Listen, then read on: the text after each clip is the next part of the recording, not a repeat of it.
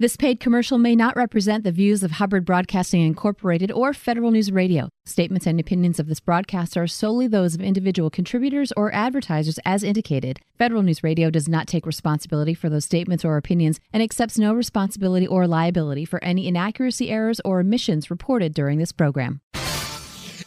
Welcome to the 2018 Federal Executive Forum Series on Federal News Radio 1500 AM, proudly celebrating 13 years. Today's episode brings you cybersecurity and government. Here's your host, Luke McCormack. Good afternoon and welcome to this month's show. I'm Luke McCormack. During today's show, we will discuss critical issues facing government and industry leaders in securing cyberspace. With me on today's show are Wanda Jones-Heath, Chief Information Security Officer, U.S. Air Force; Gary Stevens, Deputy Chief Information Officer, Executive Director for Information Security Policy and Strategy, Acting Department of Veterans Affairs; Shane Barney, Acting Chief Information Security Officer, USCIS Department of Homeland Security; Pete Goldman, Enterprise Risk Manager, Cyber, Department of State; James Harrison, Director, Civilian Agencies and Systems Integration, Fortinet, Federal; Tristan Yancey, Vice President of Federal Flexera; and Jose Payton, Chief Technology Officer, Citrix Public Sector. Well, this is certainly a broad subject, and we have a great representation across this community. We've had the executive order issued, which is holding the agency head accountable. We certainly have this subject that is very much in the news in regards to everything from election security to cyber breaches, etc. And we have Suzanne Kent, who has recently stated in numerous occasions, in numerous forums, about how when we modernize our environments, we're actually starting to secure them. But as we march to the cloud, as we all know, our environments get a lot more complex, right? We have these hybrid configurations where we're starting to strengthen our security. At the same time, we're starting to make our environments much more complex with IoT and, again, hybrid, etc. So we're going to talk about all those subjects today. And let's start with you, Wanda. Tell us about what's the state of the Air Force today in regards to cybersecurity? Well, the state of the Air Force is constantly changing. As we become part of the discussion, I'm excited that we are invited to the table quite a bit. We are consulted quite a bit across the Air Force, especially with our functional communities. Some of the things that we're working on and trying to do things differently is, one thing is to hack the Air Force. We did that last year, and it revealed quite a bit of concerns and things that we need to take a look at. So now this year we're focusing on closing a lot of those gaps, doing things differently. We're also looking at how do we secure doing applications. You mentioned that during the IT modernization, we're looking at how do we do it on the front end. So we're working with our acquisition communities and looking across other areas that we can start making good risk-based decisions. So those are some of the things we're looking at. The Secretary of the Air Force on up through the DoD is very excited, and having us on the team makes a difference. We're doing the DoD's Cybersecurity Scorecard, which elevated our position in the DoD and Air Force. It allowed us to see some of the things that we need to work on, highlighted some challenges, and so one of the things I'm focusing on is just continuing to push and have that risk discussion based on our mission sets. Yeah, really, CISOs now have a seat at the table, right, as we're discovering discussing the risk posture. Shane, how about at CIS? How are you guys doing over there in regards to your the cyber program and your march to the cloud and your hybrid environment, et cetera? Well, USCIS has always been at the tip of the spear in terms of technologies and pushing that envelope. We are one of the very first early adopters in the federal government for cloud, and drove very hard to get there. We are now roughly 70-75% of our systems are cloud-based, and we're quickly realizing the remaining 25% as fast as we can go. The hybrid model that you speak of is a very difficult model to maintain. It's better if you're one direction or the other, so we prefer the cloud. There's been those challenges that comes with that, though we've seen those challenges more as an opportunity to expand our understanding of how to operate as a security shop. Part of our success has been really in realizing a true DevSecOps model, where not only have we gone the DevOps route, where our development teams and our operations teams and the business units are all together in terms of pushing forward on the requirements for systems, but we've also really incorporated the security shop. When you talk about having a seat at the table, I mean, we are often driving some of that. They wouldn't, we were considered part of that operations at this point. We're so integrated. We've also realized a lot of success with our ICAM aspects. For security shop, identity is everything. Knowing who's supposed to be on your network and what they're supposed to be able to do is critical to a security organization. And so because of that, we've really placed a lot of emphasis on understanding or really building up the workflows associated with how people gain access into our systems, what they're allowed to do once they're there, and who authorized it for them to be there. Most of our roughly, I would dare venture to guess 60-65% of our systems are now automated through workflows, electronic workflows, which gives us a lot of visibility into those systems and in terms of who is capable, who's supposed to be there and operational. I would imagine just the rollout of phase 1, phase 2 of the CDM, what's on your network, who's on your network, has really been it's been critical. CDM has been, we've been married that up with a lot of our efforts, and actually we've realized a lot of success because of it. Sure.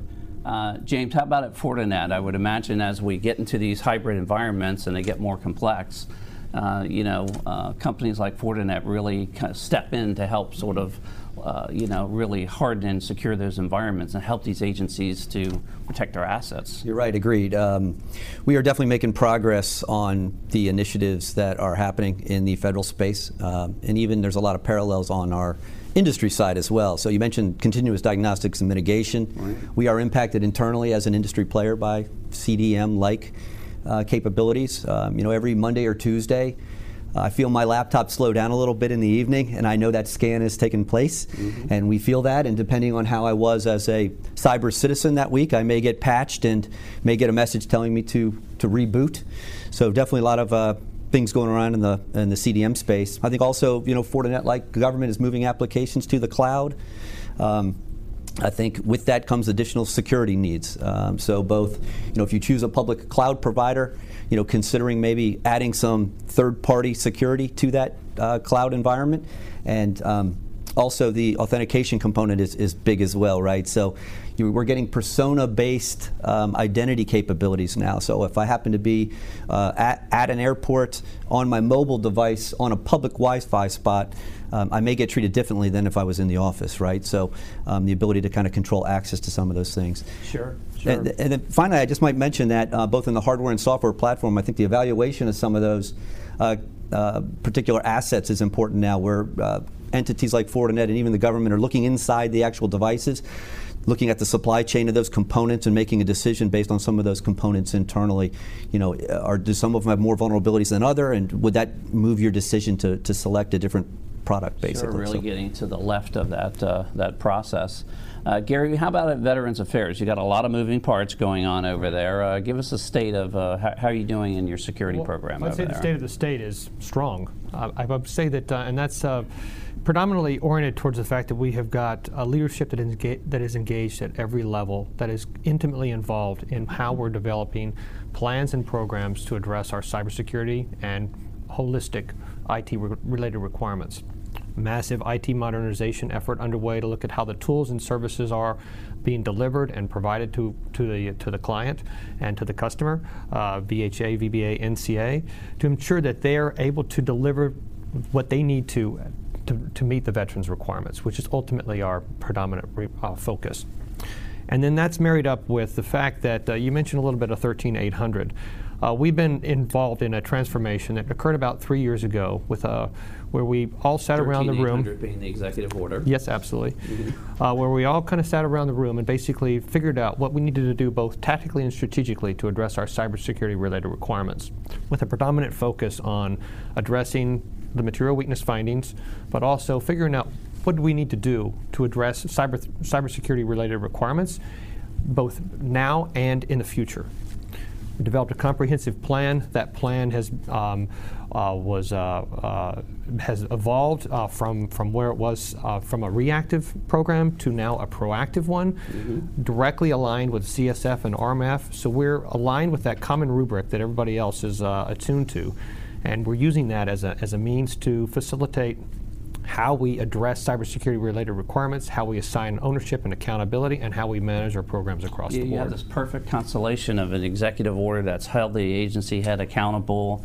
Obviously you've got front and center these cyber breaches and election security issues that very much keep this visible. And then, of course, you have these modernization activities that are allowing the CISO and the CIO to sit at the table and modernize their way into a different environment. Tristan, how about at Flexera? It seems like this is a capability that the agencies very much would lean on, this type of capability as they go on this cybersecurity journey. Absolutely. While CDM, the early phases were great for helping agencies get their arms around what they have on their network, it's not a one-shot deal. It's a continuous operation, especially with shadow IT in the background. So what Flexera does is help provide that visibility to IT baseline to actually understand what you have on your network so that you can then protect it. We marry that with end-of-life dates so that security officials can produce reports that say in the next 30 days, 6 months, 12 months, what's going to end of life so that they can be proactive and remediate, upgrade, or patch those assets in order to prevent cyber attacks. Yeah, as you have this complex environment, you've got to have sophisticated instrumentation to make good choices and decisions from a budgetary standpoint, from a patching implementation standpoint, et cetera. Pete, how about over at State Department? You've got a worldwide complex environment over there. How are things going in regards to the State Department's state of the state in the security program? I won't attempt to speak for the Secretary, but within the security space, we're doing pretty well. I think that security, as I think was mentioned early on, is an ongoing challenge that we all face. It's changing on a regular basis. So really you have to be agile and adaptive in order to keep up with it. And I think that's reflective in the State Department in the recognition of the need to really address risk management from a core perspective. The Executive Order 13800 brought that into focus very clearly, that the intent here was to make sense of what we're doing with security in regards to mission effectiveness. And to do so, we have to really come into an understanding of why this all matters. What is it we're trying to achieve, and where is the right balancing point in order to accomplish this. To that end, in 2016, almost 6 months in advance of the executive order, the State Department created a position to focus specifically on the impacts of cybersecurity from a risk perspective, focusing more in what it means to the lines of business and the organization than more so than specifically to the technology. We felt we had a pretty good foothold there already with the prototype to the CDM program that we operate there called iPost. And so over the couple of years since that happened, more and more emphasis is being placed on the business aspects of cybersecurity and rationalizing agency approaches to what we're doing. And it couldn't be more important than now as we look to modernize our technology and the risk we have to take by leaning forward into new modernized ways of doing business. Right. I mean, it's interesting because you're lowering your posture in regards to risk by going into this modern environment, but you're also opening up your attack surface in some ways that sort of creates another set of risks. So balancing those and really examining that properly is super important.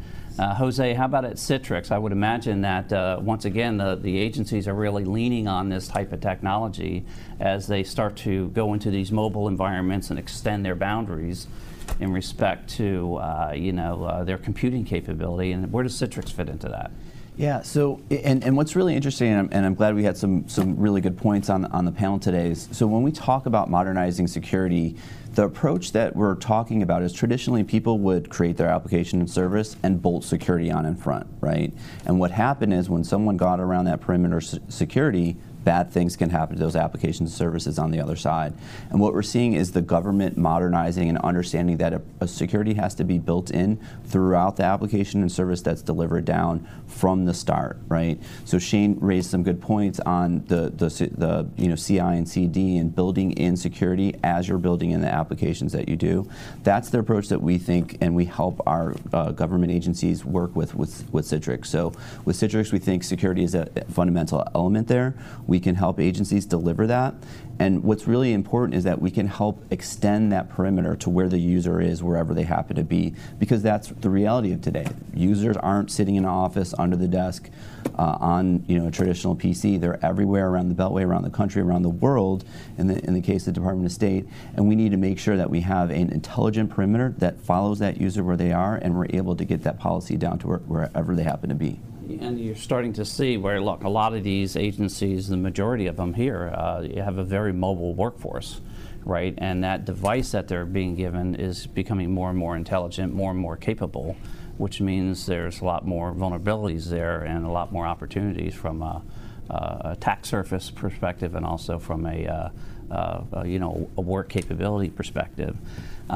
Shane, let's talk about priorities. You got a lot of focus in a lot of different areas. You've rolled out CDM 1 and 2. You guys are very aggressive in the cloud. A lot of different pieces and parts that you got to think about. What are the priorities for you right now in regards to your cyber program? First and foremost, for USCIS especially, is the e-processing initiative that we've kicked off. We're under a mandate essentially to go paperless for all things immigration by the end of 2020. For those who understand how paper-heavy the immigration process is now, you'll also understand the challenges involved in doing so. We issue, I think it's about 6 million immigration benefits per year, most of which there's a lot of paper involved in doing so. So to take that and move that into a paperless type of environment within the next 2 years, some significant challenges with that. It is doable. The plan that they've developed is excellent, very attainable, cost effective. It meets all those good parameters. But security obviously is going to have to play a critical role in this, because maintaining that data is the responsibility of USCIS, and it's something we take very, very seriously. So plugging our security into that is going to be number one for us. If I were to start listing off number twos, number threes, outside of e-processing, which is basically going to consume our lives, but in a good way. But I also, then we would be looking at things at better cloud security. Cloud is new for the government. There's not tons of policy on it yet. So we really have to kind of create things as we go. We've actually had to go out and start developing our own cloud monitoring tools. Those are things we want to continue expanding upon. We've learned a lot in the last few years that we've been in the cloud, both good and bad. So we want to take a lot of those lessons learned sort of things and begin applying them forward as we begin even spending more and more of our efforts. Processing priority 1, 2, and 3. It sounds like. Yeah, pretty much. Then 4 after that, we'll get to a few more things. Tristan, how about at FlexAir? What do you see as far as you're working with the various agencies, as far as sort of the priority that's jumping up as sort of number one?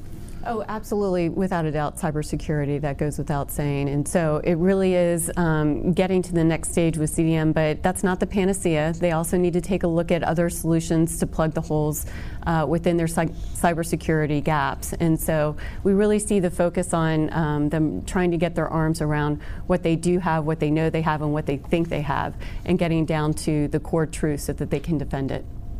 And I would imagine that having that sophisticated instrumentation is going to be very important, so that they once again can make those real fine-grained decisions timely in regards to where they're going to put their money and as far as budget and those sort of things.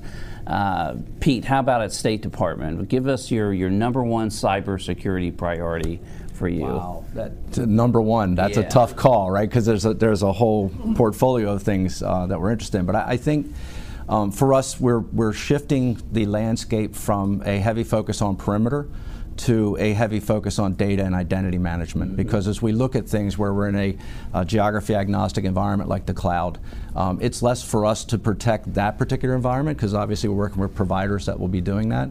But we have to be very smart and sure of where our information is going, who's using it, and the people that have access to it, as we look at this very broadly collaborative environment where we're looking at not just talking with each other, but talking with their constituency, talking with citizens of other nations.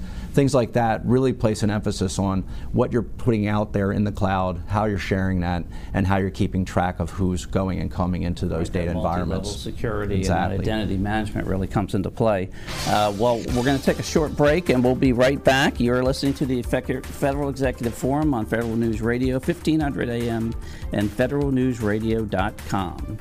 Flexera Solutions supports a realistic implementation of software supply chain best practices that improve cybersecurity, reduce costs, and give federal agencies greater visibility of their software inventory. Normalize, clean, and aggregate data from multiple discovery tools while gaining access to the world's largest and most comprehensive repository of enterprise software and hardware.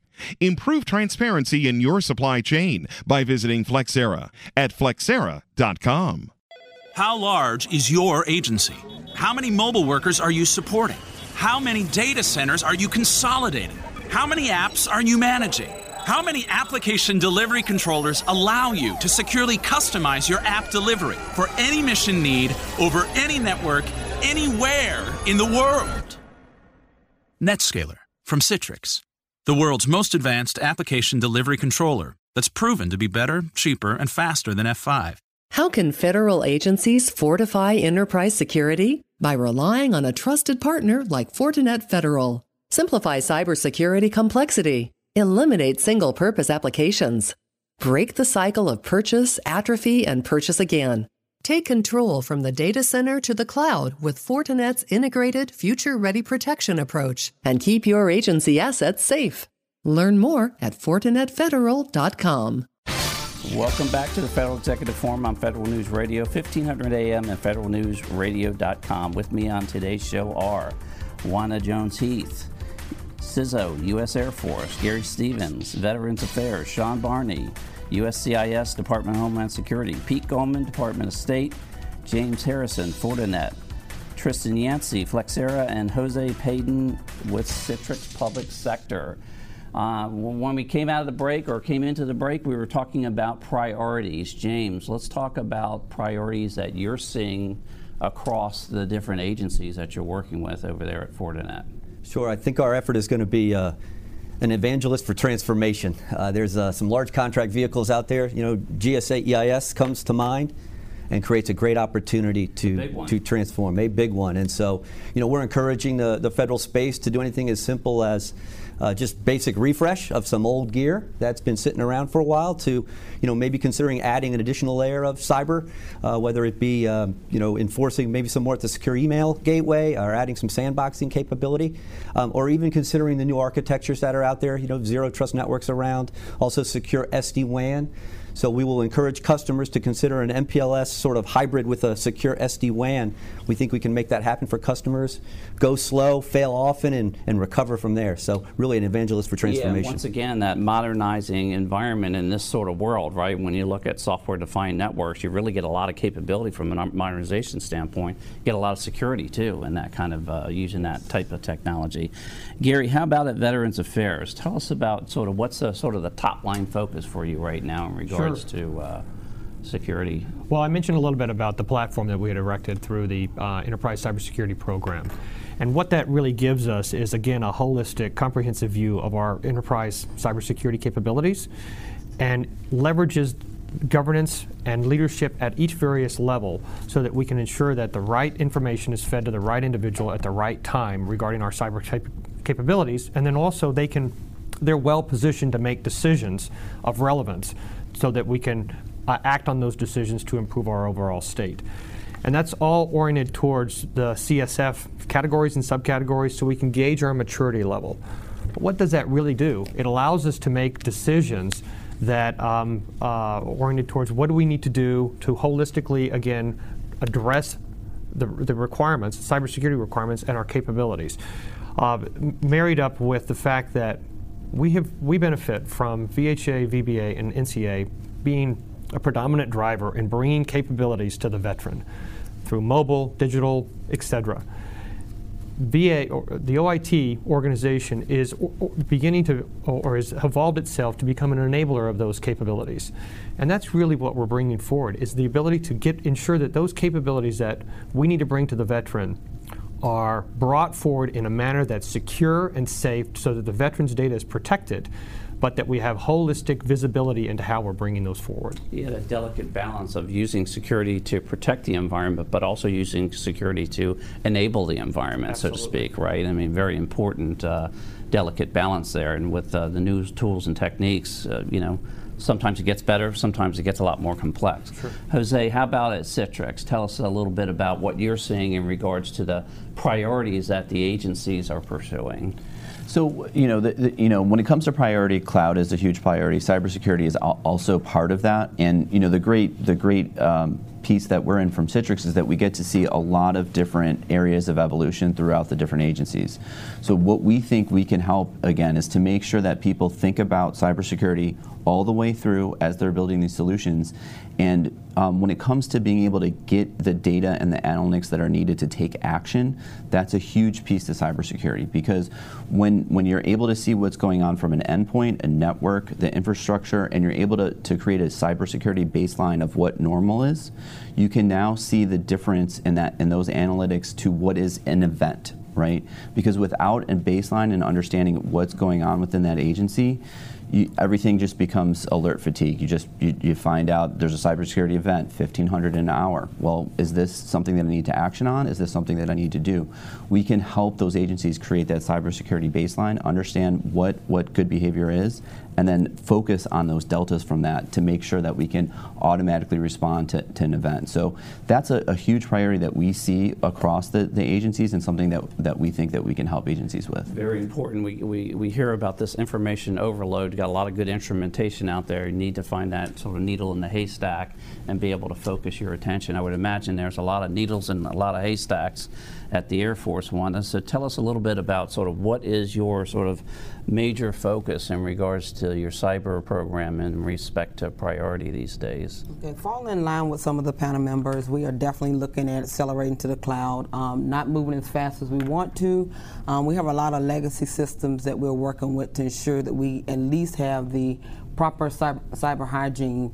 The DoD, of course, has this defense in depth strategy for protection measures. We've invested significant amount of money over the last couple of years in our endpoint. So now we're swinging, similarly to some of the comments, of looking inward, more data protection tools and things like that to the system level. Your Windows 10 migration and absolutely, those sort of down things, to the right? system level. My major priorities right now, of course, is supply chain risk management. It's starting to be something that's becoming an issue both internally and looking at our cleared defense contractors. And so we're trying to put together a program that is and that we have a comprehensive approach to how we look at the products that we're purchasing, know where they're coming from, have the cybersecurity integrity on the DIB side so that we can look at that total picture of knowing what's coming through as well. We don't want to open up any other gaps that we already have a lot of those that we're trying to contend with. So having a comprehensive supply chain risk management program is something that I'm going to focus on next year. Absent that, the risk executive function, what we're trying to do now is bring those business systems, those weapon systems, and all those functional entities into one body to where there's a cyber decision. If something comes out of our supply chain risk management side, if something comes out of our risk management side, then we're able to have that conversation to where either we make a decision to remove and replace, or we make a decision to do some investment. So from end to end, we have a lot of challenges, but the two things I'm really focusing on is supply chain risk management and risk management. Right, and really tightening up your governance to make those good, crisp decisions and make them quickly.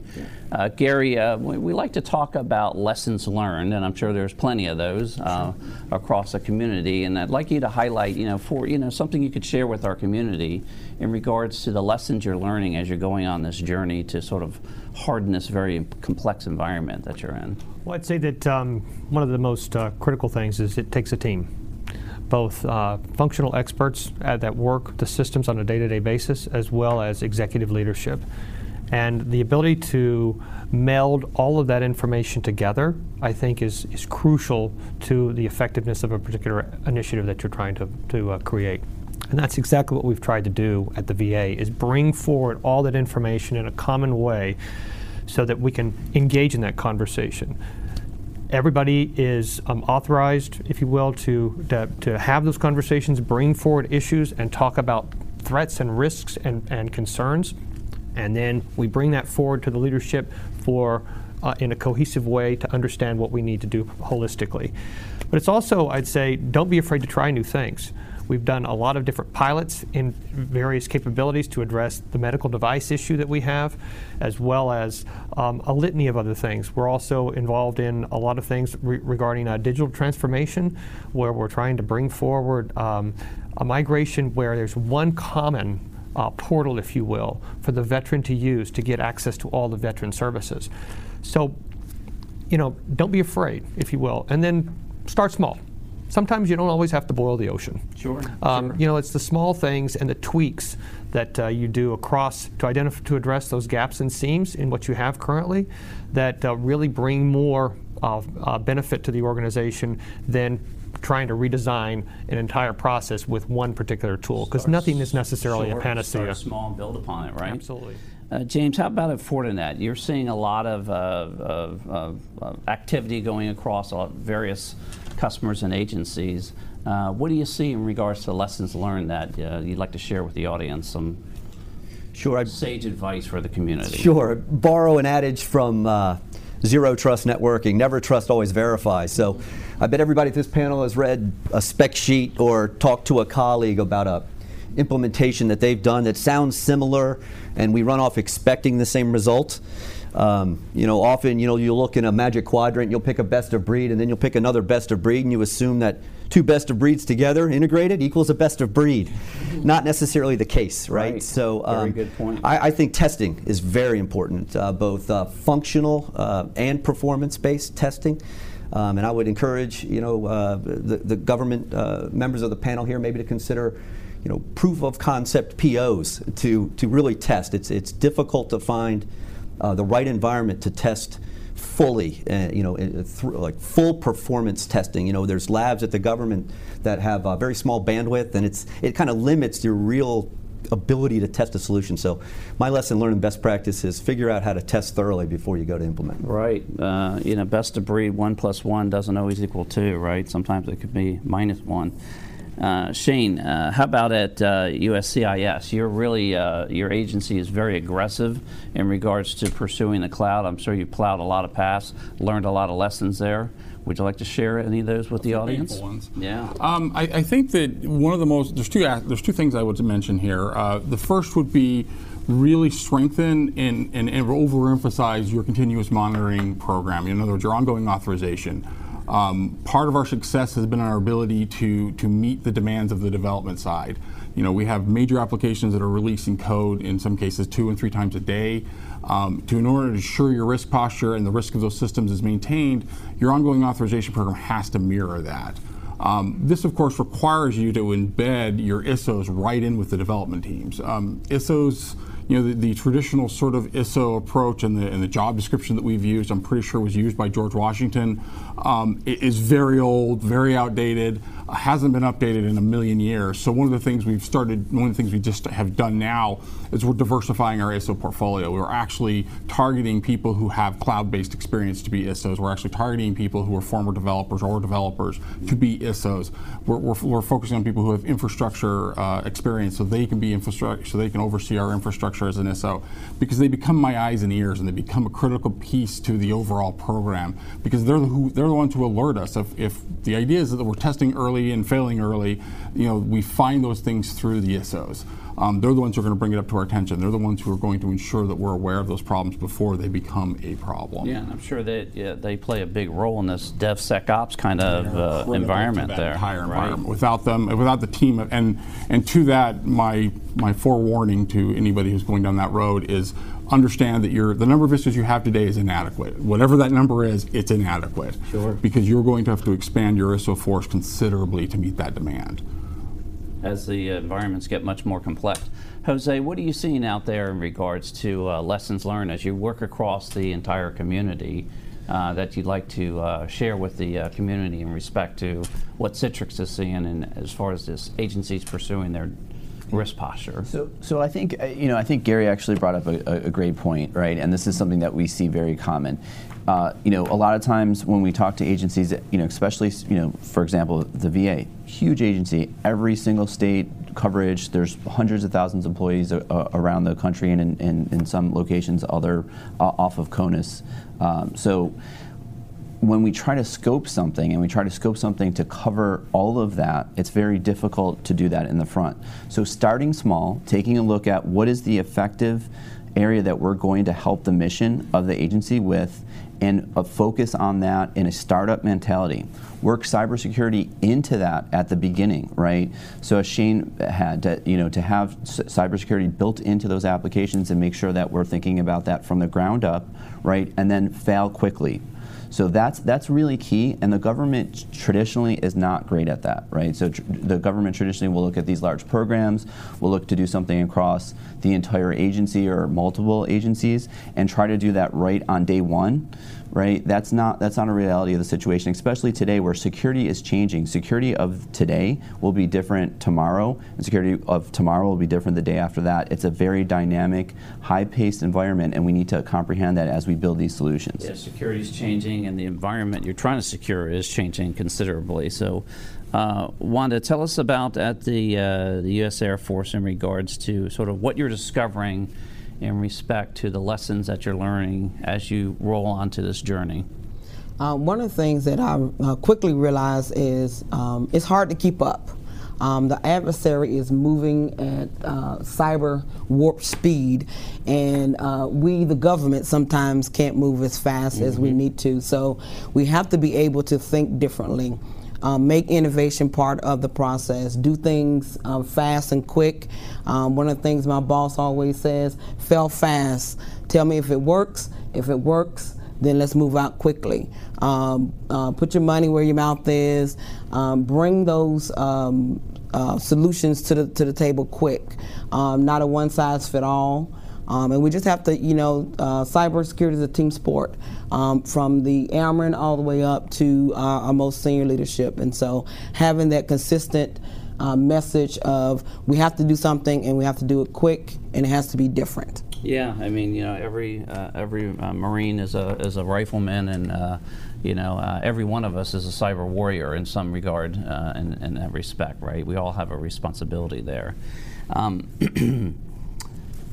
Pete, how about over at the State Department in regards to what you're seeing in respect to lessons learned there? There's a couple of themes that are resonating, and we've heard a few folks talking about the speed of things. And one of the things that we absolutely acknowledge is that security has to move at the pace of mission. Right? We have to be more agile and more capable in providing the protections, or at least the ability to detect any harm that may occur much quicker than we would have been doing maybe 10 years ago. We're exiting the static stage of security. We have to absolutely be more agile. Along with that, we've learned that there's some really interesting benefits you can gain from business resiliency. We have a couple of our internal processes that by design are multi-threaded. Parallel activities with no one stream of that activity failing, causing a degradation of the outcome. And when you have that situation, you're in a position to be able to accept a lot more difficulty with your IT. If your IT is weak, or you have to deal with some potential problems that require you to take some time to deal with it. If you have a multi-threaded business process, you get that flexibility, you get that time to deal with it. So something I'm not sure that everyone fully appreciates is we went into IT to accelerate and move faster with our missions, and we designed them around that concept. We did not design to fail, we designed to succeed. And by its nature, we need to think about what does happen when it fails. And we're not talking about the traditional contingency planning type situation. We're talking about a business process that even if it operates at a suboptimal level, still operates. And that business resiliency is something we're learning has a major role in balancing that threat of harm that we see with this inherently weak IT that we work with. Primary and tertiary type of capability. Yes. Yeah, Tristan, give us a number one lesson learned that you're seeing out there across these departments, components, and agencies. I'd like to elaborate on a point that Ms. Jones-Heath made earlier regarding software supply chain. So it is completely dysfunctional between buyers and sellers today, which introduces risks into the environment. You really need to take a look at the totality of the software supply chain, how it's bought, how it's sold, how it's managed and secured. Flexera provides that transparency into the process so that people can understand the software supply chain and protect it as needed. And I would imagine that once you get very complex into the defense industrial base, et cetera, this just gets much more sophisticated. And once again, having good sophisticated tools to make those wise choices and balance it with risk is super important. Well, we're going to take a short break, and we'll be back in just a moment. You're listening to the Federal Executive Forum on Federal News Radio, 1500 AM, and federalnewsradio.com. Flexera Solutions supports a realistic implementation of software supply chain best practices that improve cybersecurity, reduce costs, and give federal agencies greater visibility of their software inventory. Normalize, clean, and aggregate data from multiple discovery tools while gaining access to the world's largest and most comprehensive repository of enterprise software and hardware. Improve transparency in your supply chain by visiting Flexera at flexera.com. How large is your agency? How many mobile workers are you supporting? How many data centers are you consolidating? How many apps are you managing? How many application delivery controllers allow you to securely customize your app delivery for any mission need over any network, anywhere in the world? NetScaler from Citrix, the world's most advanced application delivery controller that's proven to be better, cheaper, and faster than F5. How can federal agencies fortify enterprise security? By relying on a trusted partner like Fortinet Federal. Simplify cybersecurity complexity. Eliminate single-purpose applications. Break the cycle of purchase, atrophy, and purchase again. Take control from the data center to the cloud with Fortinet's integrated, future-ready protection approach. And keep your agency assets safe. Learn more at FortinetFederal.com. Welcome back to the Federal Executive Forum on Federal News Radio, 1500 AM and federalnewsradio.com. With me on today's show are Wanda Heath, U.S. Air Force, Gary Stevens, Veterans Affairs, Shane Barney, USCIS, Department of Homeland Security, Pete Goldman, Department of State, James Harrison, Fortinet, Tristan Yancey, Flexera, and Jose Padden, Citrix Public Sector. We're talking about cybersecurity, and we're going to start talking about challenges and the challenges that we're having in this environment as we look to secure it and harden it. Gary, let's ask you at Veterans Affairs, what's sort of your number one challenge that you sort of see out there that you're either currently having or anticipating? Well, I'd say that one of the pivotal things that we're working today is to bring the right data to the right person at the right level. So that visibility across the entire cybersecurity program. So lots of initiatives underway to do precisely that. To, again, look across all the data that we collect, and we collect a lot of data from a lot of different tools. They're of minimal use if we can't array them in a way that makes sense at the appropriate level for the leadership to make decisions. So there's a massive effort underway to do precisely that. But I'd also say that some of the other efforts that we're working is to ensure that the workforce has the right skills to do the right job. So there's a massive effort underway to also improve our cybersecurity workforce, again, get training, help them understand their roles and functions better, and ensure that they understand that they are a pivotal member of the cybersecurity program. Sure. It takes everyone working in the IT space to address the cybersecurity threat. Wanda, how about you over at Air Force? You've got a lot of challenges there that I'm sure you're either currently having or anticipating. Can you highlight a couple of those? Yes, same with other panel members. Cyber skill workforce. I talked about it as a team sport, and we target mostly folks outside of our IT community. We do a wonderful job in training our IT folks. It's the other folks that we really need to make sure they understand their role in IT and being able to help us secure it. Another area is more than just IT. We have our challenges with ICS SCADA. We've not done a good job in understanding how they're connected, where they're connected, and some of the challenges and gaps that they open up, along with our weapon systems and aircraft. They're very complex, but we have to make sure that we are also protecting those data streams that they use to shoot the bomb comms and get on target. So those are the areas that we're going to focus on as well. Yeah, there's that whole sort of critical infrastructure that wraps around the warfighter and all the apparatus there and all the embedded systems. I'm sure become extremely sophisticated and very challenging to make sure those things stay secure. Absolutely. Sean, how about over at USCIS? Tell us about the challenges that you guys are seeing over there. So this comes as a surprise, workforce. And it's interesting. I've been heavily involved with DHS's efforts on workforce and cyber workforce in particular, in Title VI, and some of the other initiatives that are underway. And there is this focus on hiring and recruiting and training. And the reality is I can hire people really, really quite well, and I can do it very quickly if I need to. That's not been a big problem for us. Training's not a problem. I can get people trained like there's no tomorrow. They have lots of money available for this. Getting them certified in various applications and in various some of the industry certs that are available, not a problem. That's really well supported.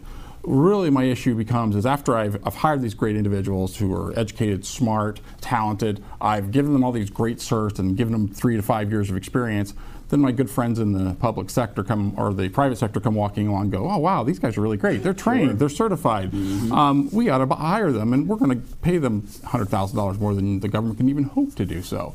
And this is a really big problem. It is the one thing that I'm not sure we have a good solution for yet, but if we are going to continue this good fight in the cybersecurity war, you're going to need to figure out a solution for that. That's got to be handled. We can't keep, not that I don't want to provide the industry really talented, trained individuals. I just would prefer them to come from the Department of State. Sorry. Skilled work, but I mean, it is a legitimate concern, and unfortunately, that the pay gap is ever increasing.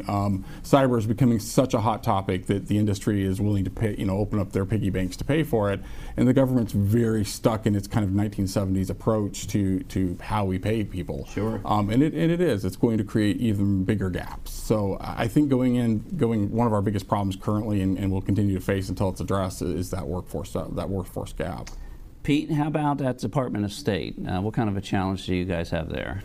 Well, first, I guess it's keeping staff on board because DHS wants us to let them go. But no, just kidding. There's always this coaching that goes on. Sure.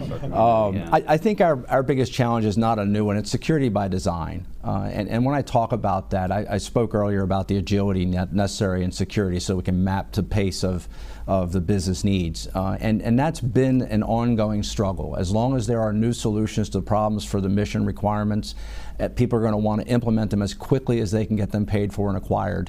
And oftentimes, that's where we start thinking about, oh, well, is this secure? Are we going to handle this data the right way?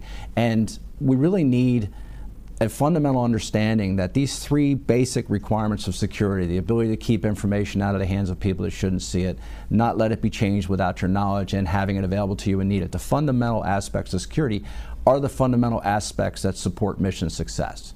And they need to be integrated in that way so that we can do a better job of aligning to those requirements from the outset. And in that regard, the CISO at the State Department and I talk often about moving the security problem to the left. And the idea here is in a project management activity, the more things you do up front, the easier things get down the road. And Absolutely. So we're looking at security in the acquisition cycle, we're looking at the investment process, we're looking at the project management process early rather than later. And I think that's probably one of our most difficult challenges because it's changing culture. Sure. All right, we've got about 10.5 minutes left. We're going to go to our vision question. Give us a short and sweet in regards to what do you see in respect to the vision of what it looks like over the horizon in the foreseeable future. Jose, we'll start with you at Citrix. The vision is that this is going to continue to be even faster pace and going to change at a faster pace. So the bad actors that are on the other side of the cybersecurity threat, they're not beholden to FedRAMP, they're not beholden to FISMA, they're not beholden to different compliance standards. They can do what they need to do any minute in order to try to make something happen. So from a flexibility and from a building security in from the ground up, that is the vision that I hope that the government embraces, and based on the panel today, it sounds like that's happening in the agencies, and what we see as we go around the Beltway, that's happening in the agencies. And then to have the knowledge to know that an event will happen. It's not a matter of if an event will happen, an event will happen. So how do I prepare my agency? How do I prepare to be able to take autonomous action, right? That's something that we can help with. And how are we able to get the quality analytics that we need in order to understand the cybersecurity events and take the corrective action going forward? Sure. Pete, how about at state? What does it look like in the future? I think the agility is our friend. I think this constant churn and change actually gives us a little bit of a moving target situation, which is beneficial to us in some ways, but it's a double-edged sword. I think that we're going to see a continued struggle with security because when I talk about moving it to the left, it's not happening effectively enough at the development and design of these commercial products and software applications that we're getting. So we are forced into this sort of middle of the road trying to resolve that. Until there's a tipping point here where we figure out how to, and I don't think it's a lack of desire, but how to deliver products that we can work with that are mostly ready to go secure out of the box, that isn't viewed as a means of inhibiting or in some way constraining mission or business activity. Sure. Until we get there, I think we're going to be caught in this cycle of trying to keep up with where are the weaknesses, how can we manage that, and to your point, be ready to detect and resolve them when we identify it. Never-ending complexity. Tristan, how about at FlexAir? What does the future look like? I see the partnership between industry and government continuing down a very positive path, making it more challenging for hackers. I believe that it will make it more difficult for them to penetrate systems and elongate the time frames, which is great for detection purposes. We won't eradicate the attacks, but we will definitely make sure that few of them are successful, less of them are successful. Won't completely eradicate it, but we'll minimize it and get it under control. Correct. Gary, how about at Veterans Affairs? What are you seeing as far as what the future holds there? Well, I would agree with everybody at the table that basically says that we need to be agile because the threat is constantly evolving, and we're always, to a certain extent, trying to play catch up a little bit. But I think the last thing in the world we want to do is to chase capabilities and not do it in an orchestrated way. So I think the vision for the VA is to ensure that we leverage our capabilities through the integrated program so that we address threats and capabilities in an orchestrated and organized way, not chase nouveau capabilities just because they're the shiny new toy. Sure. Do it in a managed approach, because we've got a lot of very smart people that are doing highly effective jobs at the right levels. And what we want to do is make sure that they are well positioned with the right tools to do what they need to do in a more effective way based upon what the threat is telling us. So we're bringing forward, again, through our program, the ability to understand what is the current risk issue at the mission or at the system level, combined with bringing that into a maturity level based on the CSF categories, and then we're also integrating the threat perspective that DODCAR brings forward, sure. So that we have all of that information integrated in a holistic way to make decisions. Really, I think that's really the vision. Looking at it in a real systematic type way. Absolutely. James, how about at Fortinet? What do you see there as far as you guys are sort of painting the future? Well, what does it look like from Fortinet's perspective? I'd expect more of the multi-vendor integrated security fabric kind of thing to continue, the incorporation of artificial intelligence and machine learning to just kind of automate that cybersecurity infrastructure that the customers are using today. You'd see new types of attacks coming. We mentioned in the VA healthcare, right? We're actually putting Wi-Fi enabled devices in our bodies these days, right? So human malware is a concern. Autonomous vehicles bring up cyberjacking as a concern. We have an airline from 2-3 years ago that disappeared and never been resolved, right? So was that a cyberjacking instance? But overall, I think your identity and reputation on the internet are going to have to become more transparent. I don't know if anonymity is going to fly long term. It just creates too much opportunity for bad things to happen. I also think maybe a little bit of divine intervention to move the moral compass of some of our cyber hackers would be great. More of a hope than a vision there. But in the policy and regulation around the internet too, I would expect some of that as well. Yeah, and I would imagine that as we get more sophisticated in these autonomous type environments, that security posture positioning is going to be super important, and particularly when we get into identity management, et cetera, in this respect as well. Shane, how about at CIS? What do you see as far as the future? Sort of paint that picture for us. Well, I would consider ourselves a very agile security shop at this point, and I see the benefits we've reaped from that integration levels and those things. So I expect that to continue. I expect that sort of security becoming more of the norm in the background as well as in the forefront. I see the blurring of those lines at all levels, and we've already seen that on a number of fronts. So I imagine that will continue with no issues. So long as we can address our workforce issues, I think the further integration with public-private sector and the benefits that we've reaped from there, we've done some of those partnerships already, and they've been very, very successful for us. I think it's a good, cybersecurity war is something that's applicable across not just the government space. It applies to the industry as well, so there's a lot of benefit to be reaped there. And I think the final thing going forward is really a high focus on data security. We've heard it mentioned on numerous occasions here. I think data security, USCIS collects, like most agencies, a tremendous amount of data. Ensuring that data security and really focusing on it as they talk about security architecture, but also data architecture and the security thereof, and really building that into our processes and ensuring that the data is being used in the right way by the right people at the right times. I think it's critical to the future, and I really see that as a major emphasis. Yeah, and I would imagine that look, at the end of the day, that's what the bad actors are after, right? They're after the data. And so, actually being able to secure the data, at rest, in transit, where it's at, wherever it's at, on a mobile device, et cetera, becomes really important. And that identity management issue becomes really key as well, right? In regards to understanding who that individual is and what they're doing in respect to the data, right? Correct. Wanda, how about at the Air Force? You've got a complex environment out there. You've got a roadmap in regards to Air Force of the future. What does the vision look like in regards to how you're going to secure that? So for the Air Force, I see the CISO as the center of gravity.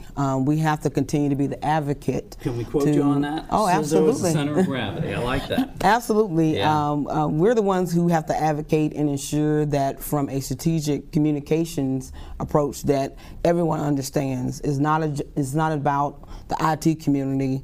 It's also partnerships across the federal agencies, partners with industry. Our defense industrial base is very important to what we do. When they have an incident, we have to be concerned because they are developing our capability that we can ensure that we're able to do the mission. Some of the other things from a vision standpoint, I see that we have to be able to move everything forward. Investments have to be about risk. What are you willing to give up for capability in order to protect the data you need to? Some of the other things is predictive behavior. We have a baseline. When there's an anomaly, we should be able to respond and respond quickly to be able to close those gaps. So from an Air Force perspective, long way to go, but we sure don't look like we did before. Right, and look, this is a journey for all of us, and I think that this whole aspect of risk and really understanding what that is, and look, we only have a finite amount of funding available, and we have to balance that in regards to what's the impact from a business perspective, what's the impact from a cyber perspective when we're making those various investments. And I love the fact that the CIOs and the CISOs are now at the table and being able to make those great trade-offs. Well, we could certainly talk all day about this, and I really do appreciate everyone's time and energy here. I'd like to thank today's guests and taking their time from their busy schedules to join us for this program. I'd like to thank our sponsor for without we don't have a show. I'd like to thank the good people here at Federal News Radio that make our program so successful and enjoyable. And most of all, I'd like to thank you, the listening audience out there that tune in every month. You've been listening to the Federal Executive Forum on Federal News Radio, 1500 AM and federalnewsradio.com. Thank you for listening to the 2018 Federal Executive Forum series on Federal News Radio 1500 AM, proudly celebrating 13 years. This show was produced by the Treza Media Group. If you missed any portion of this show, you can listen to the show in its entirety on demand at federalnewsradio.com.